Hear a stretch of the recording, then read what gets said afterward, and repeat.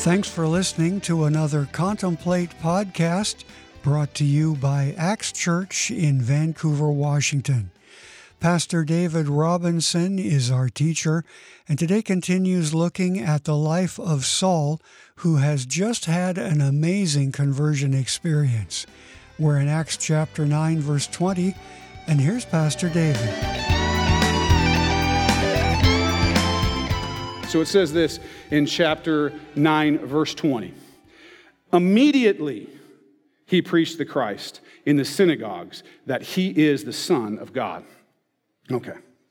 So immediately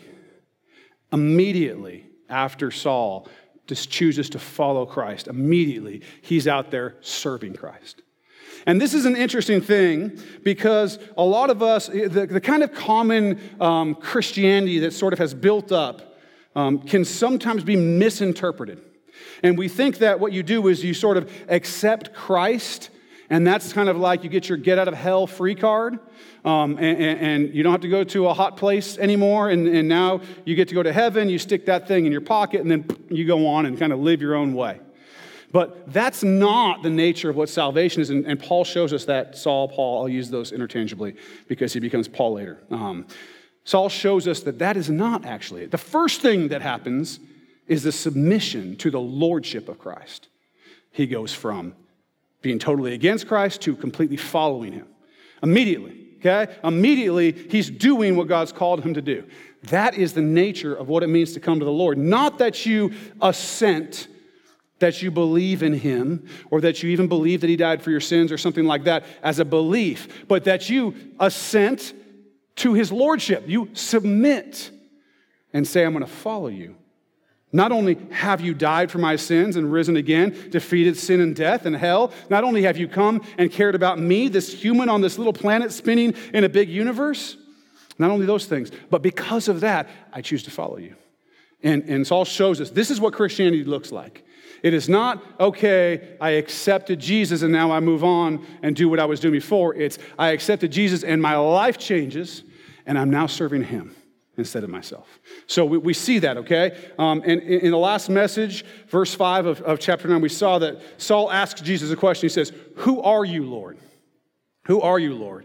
And now we see Saul proclaiming Jesus is the Son of God. So he found out, who are you, Lord? I'm the Son of God. Now we're going to take a little, we're going to do a little theology minute here, okay? Theology is basically just the study of God. That's all that means. But there's an issue here that I want to address because I sometimes hear this incorrectly spoken by some people. They see that Jesus is called the Son of God in the Bible and Scripture, and so they presume that means that they also see that we're called children of God, and so they presume it's the same thing. Jesus is the Son of God. Well, yeah, Jesus is the Son of God, but he's not really God. He's a Son of God. Like, we're all sons of God. We're all part of God. This is big in the Northwest. We all came from God, and we'll go back to God, and we're all the children of God. Okay, maybe. To some extent, it is true, and certainly scriptural, that those of us who follow Christ are God's children. But this is a very different thing that we're talking about. When Saul says Jesus is the Son of God, people understood what he meant by that, okay? You guys have probably heard the verse in John 3:16 where it says, gave his only begotten son. You've seen the guys at the football game and they've got like the clown wig on. They hold up the little John 3:16 sign. Maybe you've looked that up. Maybe you know the verse by heart. Many people do. But that's what Saul is talking about. He's talking about Jesus is the only begotten Son of God. That's the implication of this statement. The only begotten Son. Now, why does that matter? And first of all, only suggests something, right? There aren't any other begotten sons of God. I'm not God's begotten son. You're not God's begotten son or daughter. We may be his children, but in a different sense. So C.S. Lewis, who I think I've quoted before, but I'm going to quote him this time. He has something to say about this that I think helps describe it for us. This is what he says. We don't use the words begetting or begotten much in modern English, but everyone still knows what they mean. To beget is to become the father of. To create is to make. And the difference is this. When you beget something of the same kind as yourself. But when you make something of a different kind from yourself. Now that is the first thing to get clear. What God begets is God, just as what man begets is man. What God creates is not God, just as what man makes is not man. That is why men are not sons of God in the sense that Christ is. Okay, so what God begets is God. Okay? He's the only begotten Son of God. He's begotten, that means he's God. So when Saul says Jesus is the Son of God in the sense that he's usually saying Jesus is God. Okay, last confusing part of that is, well, normally your son comes after you. I have a son, he came after me, right? And so normally that's the way that works. Here, we use this language for our understanding, okay? But Jesus did not come after the Father, okay? He did not come after the Father. The Son of God, rather, did not come after the Father. Father, Son, Holy Spirit, one God, always having existed, okay?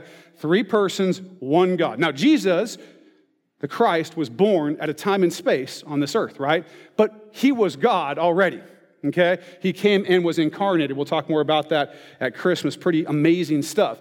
But the Son of God, okay, the Ancient of Days, all this idea existed. The Father, Son, Holy Spirit always existed as one person. So there was no begetting that was in time different because, of course, God's timeless. So this is complicated. If you have questions about it, come talk to me later or make an appointment. I love to talk about the Trinity and how that all works and whatever. But what I'm wanting to push away is the idea that Jesus is the Son of God, kind of like we're all sons and daughters of God. That's not the way it works. That's not the way it works. Okay. Let's move on to verse 21. Then all who heard were amazed and said, "Is this not he who destroyed those who called on this name in Jerusalem and has come here for that purpose so that he might bring them bound to the chief priests?" All right. So Saul's conversion is amazing. I don't mean amazing like how we say that every time something slightly interesting happens. I mean amazing like what the word really means. Like, I'm amazed, I'm in awe, I'm dumbstruck. I can't believe it. It's unbelievable. This is amazing, right? Truly amazing.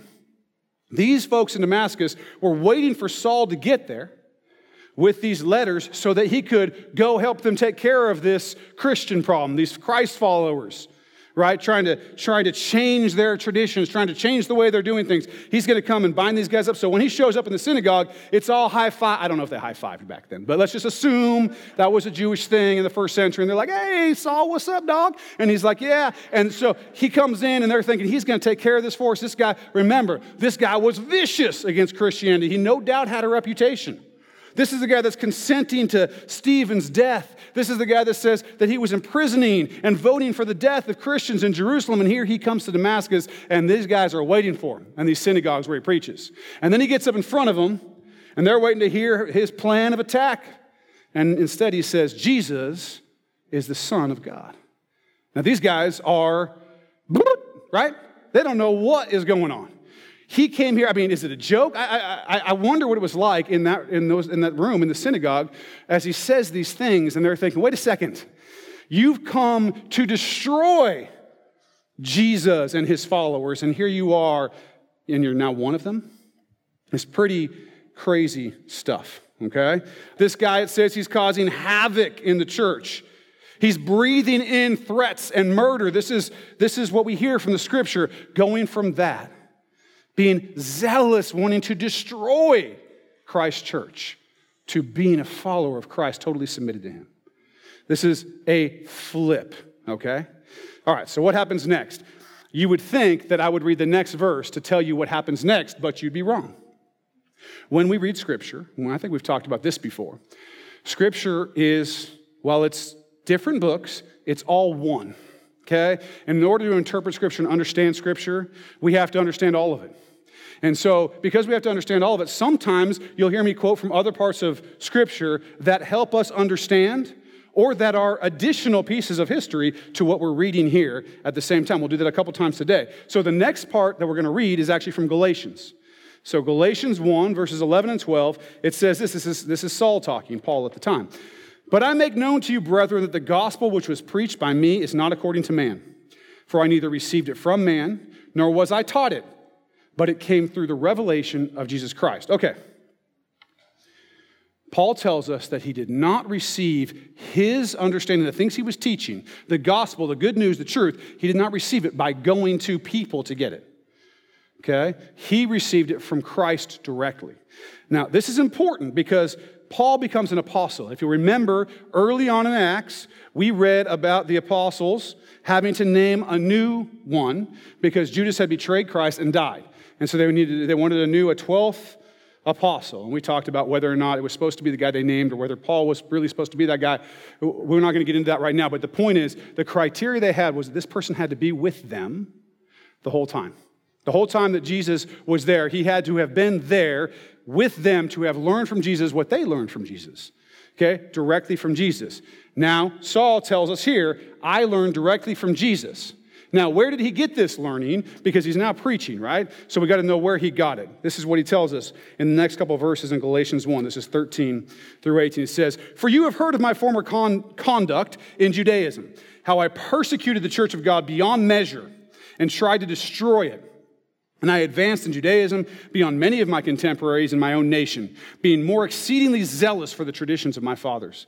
But when it pleased God who separated me from my mother's womb and called me through his grace to reveal his Son in me that I might preach him among the Gentiles, I did not immediately confer with flesh and blood." Okay? He didn't go to people to learn. "Nor did I go up to Jerusalem to those who were apostles before me, but I went to Arabia and returned again to Damascus. Then after 3 years, I went up to Jerusalem to see Peter and remained with him 15 days. Okay, that's a lot of stuff. Let me tell you what's important here. What he's telling us, what Saul's telling us, is that he went out into Arabia, into the desert, and was taught by Jesus, we think, for a better part of 3 years. Okay, that's happening in this section. Okay, Arabia is this large area, in this area of the world. It's called Nabatea at the time, Nabatea, potato, whatever. I don't know exactly how to say all these words, but that's what it's called, okay? The capital of Arabia, this big desert area, is a city called Petra, which I think we have a picture of. This is that really cool place where it's like carved into the rocks. That's Petra, okay? This was the capital of Arabia, this desert area. And Saul goes out into the desert to learn from the Lord. Now, we have some patterns here in Scripture. We have folks consistently having this type of experience before they start their ministry. You have Moses, okay, goes to the wilderness, right? Then he comes back and starts his ministry. You have John the Baptist out in the desert. You have Elijah out in the desert. And in fact, you have Jesus Christ himself going on the desert to be tempted for 40 days before he starts his ministry, right? Gets baptized, goes out in the desert. We have the same thing here with Paul. He goes out in the desert, and what I think happened here is he goes out in the desert, and this is this time where he learns directly from Jesus. Jesus is teaching him directly. I don't know exactly how it worked. I don't know if this was all in visions or if this was the Lord speaking to his heart. I don't know exactly how it worked, but he was learning the gospel directly from Jesus Christ as he's out in the desert during this time. And it's also interesting to know that the disciples who were under Jesus were under him for 3 years during his ministry. And we have here Saul under Jesus for 3 years, directly learning from him. So when he becomes an apostle, he has all the earmarks that he needs to be an apostle. Okay, one of the reasons he does this, even though he's a very educated man, and I mean a very educated man. So it seems like he gets saved. I mean, he knows Scripture better than maybe anybody, right? Really, really, really well. Very few people knew Scripture like he knew. He may have had most of it memorized, okay? And yet, he needed all this time to prepare for his ministry. Why is that? In 1 Timothy 3:6, we hear about what one of the qualifications for an elder, an overseer, a bishop, it's a different word used for it, a pastor. One of the qualifications for that is, it says this, he must not be a recent convert so that he won't become arrogant and fall into the devil's condemnation. It's saying he must not be a novice, a new convert, someone who's recently come to the Lord, which we know Saul had, right? The word used here is neophyte. That's what the Greek word, how you would actually translate. Neophyte is a young plant, a freshly planted plant. The idea is that if you're freshly planted, your roots aren't deep enough to withstand the storms, to withstand the temperature changes. You can't take the heat. And because of that, you are tempted towards pride in this position that you've gotten when you haven't prepared yourself and matured and become ready. That's why we don't immediately take somebody who says, hey, I'm following Jesus now, and we're like, okay, why don't you be the pastor next week? And it's happened in the past that people have been elevated too quickly and bad things have happened. This is a warning for a reason. And so with Saul, he goes out in the desert. He spends his time not just learning the truth and understanding how Scripture relates to and points to Christ that Jesus is teaching him, he's also maturing. Okay, so he needed some time. He needed some time for instruction and humility. And we think it's about 3 years, like I said. There's a few views on the timeline here. And this may get a little boring for some of you. I find it fascinating, but there's a few views on the timeline. I'm going to try to go through this pretty quickly. Okay, here are the events that we're going to read about, and then we're going to tell you. I'm going to tell you what some different views are on how the timeline works. Okay, so we have his conversion. We have him originally preaching in Damascus, which we read in verse 21. Preaching that Jesus is the Son of God. Okay, we have this time in the desert. We have the preaching in Damascus that is in verse 22 and going on, where he's persecuted. They try to kill him, and then he goes to Jerusalem. Those are the things in the timeline. Now, there's several options. I'm going to give you 3 of them. Okay, the first option is this, that he gets converted, he goes, and all of this stuff that talks about his preaching in Damascus happens. Then he goes out in the desert, learns from Jesus, comes back to Damascus for a minute, and then goes to Jerusalem. Okay, that's one. Option 2, he gets saved, he directly goes out into the desert. Then he comes back and does all this preaching in Damascus, then he goes to Jerusalem. Then there's option 3. Option 3 is that Saul's converted. Then he starts preaching in Damascus, saying Jesus is the Son of God. Then he goes out into the desert. Then he comes back and starts preaching again in Damascus. That's when the persecution happens. And then he goes to Jerusalem. Okay, so basically between verse 21, the last one we read, and 22, the next verse we're going to read, is where this period of time happens where he's out in the desert. Okay, that's the one that I go with. That's my opinion, is number 3. Now, you can hold any of these views that you want, but if you want to be right, you'll hold the one that I hold. Okay, so no, it's really not that important, but to some extent it helps us to understand and put in context what's happening here, okay? The history is actually important to understanding how things work. So that's what I think. And so we're going to get into verse 22 here, and what I'm thinking is that verse 21 happens, then we have this time in the desert, and we come into verse 22. So what does it say? But Saul increased all the more in strength and confounded the Jews who dwelt in Damascus, proving that this Jesus is the Christ. Okay. So we see it says that he increased all the more in strength. So that's why I think that this is what happened in between. That he comes out, right away he's preaching Jesus is the Son of God. Then he goes out and he learns what he needs to learn. He understands how all the scripture he knows connects to who Jesus Christ is, right? He matures, and so when he comes back, he's grown in strength and confounds the Jews, preaches that Jesus is the Christ. Why doesn't Luke tell us about the desert stuff at all? Well, because Luke isn't giving us a biography of Paul. He's giving us a biography of the church. And so what's important to him is what's going on with the church. That's why we don't hear about it in Luke, but yet Paul tells us about it in another place, okay? All right, so he confounded the Jews.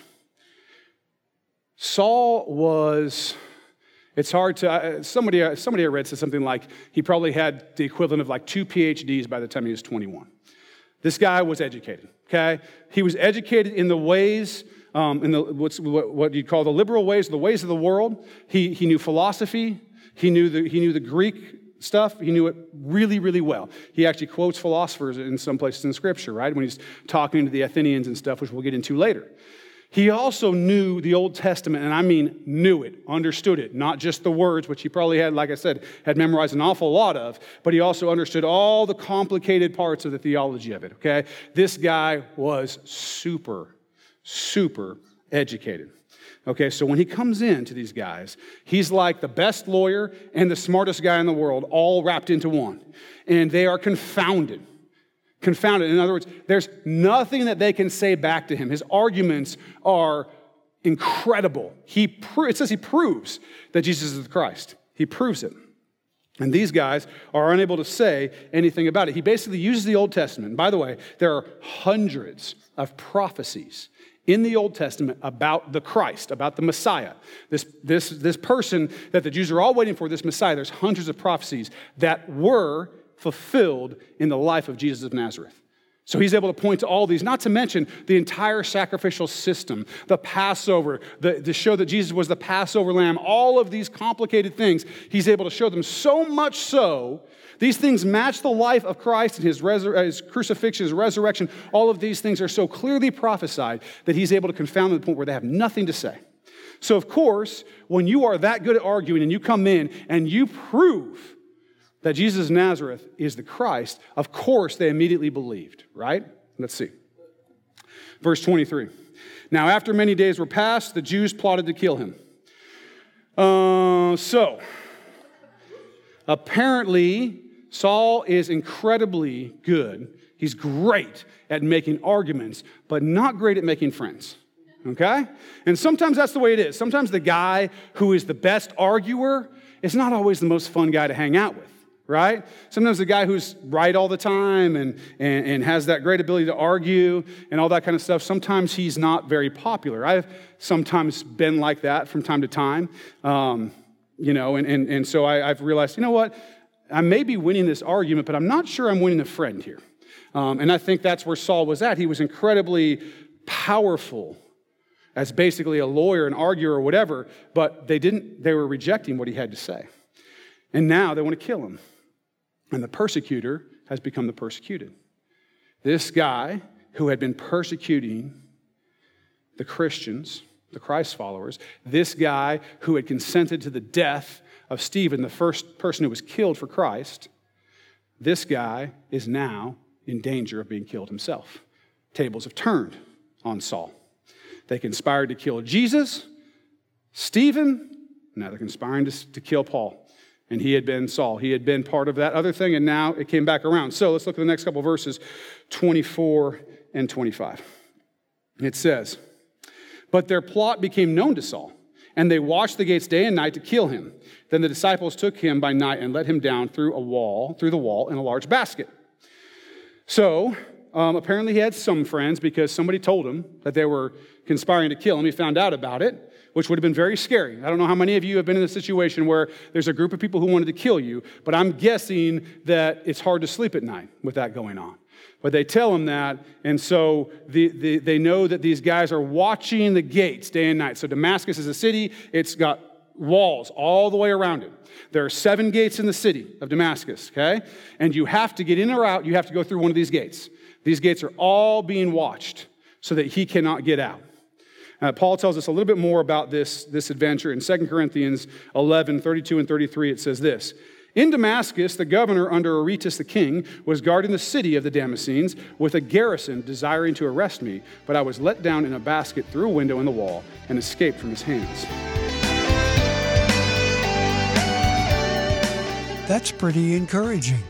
Even when a large group of people were trying to kill Saul, God provided a way of escape. You've been listening to Pastor David Robinson from Axe Church in Vancouver, Washington.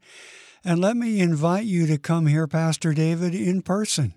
Get all the info you need at axchurchnw.org or call 360-885-9000.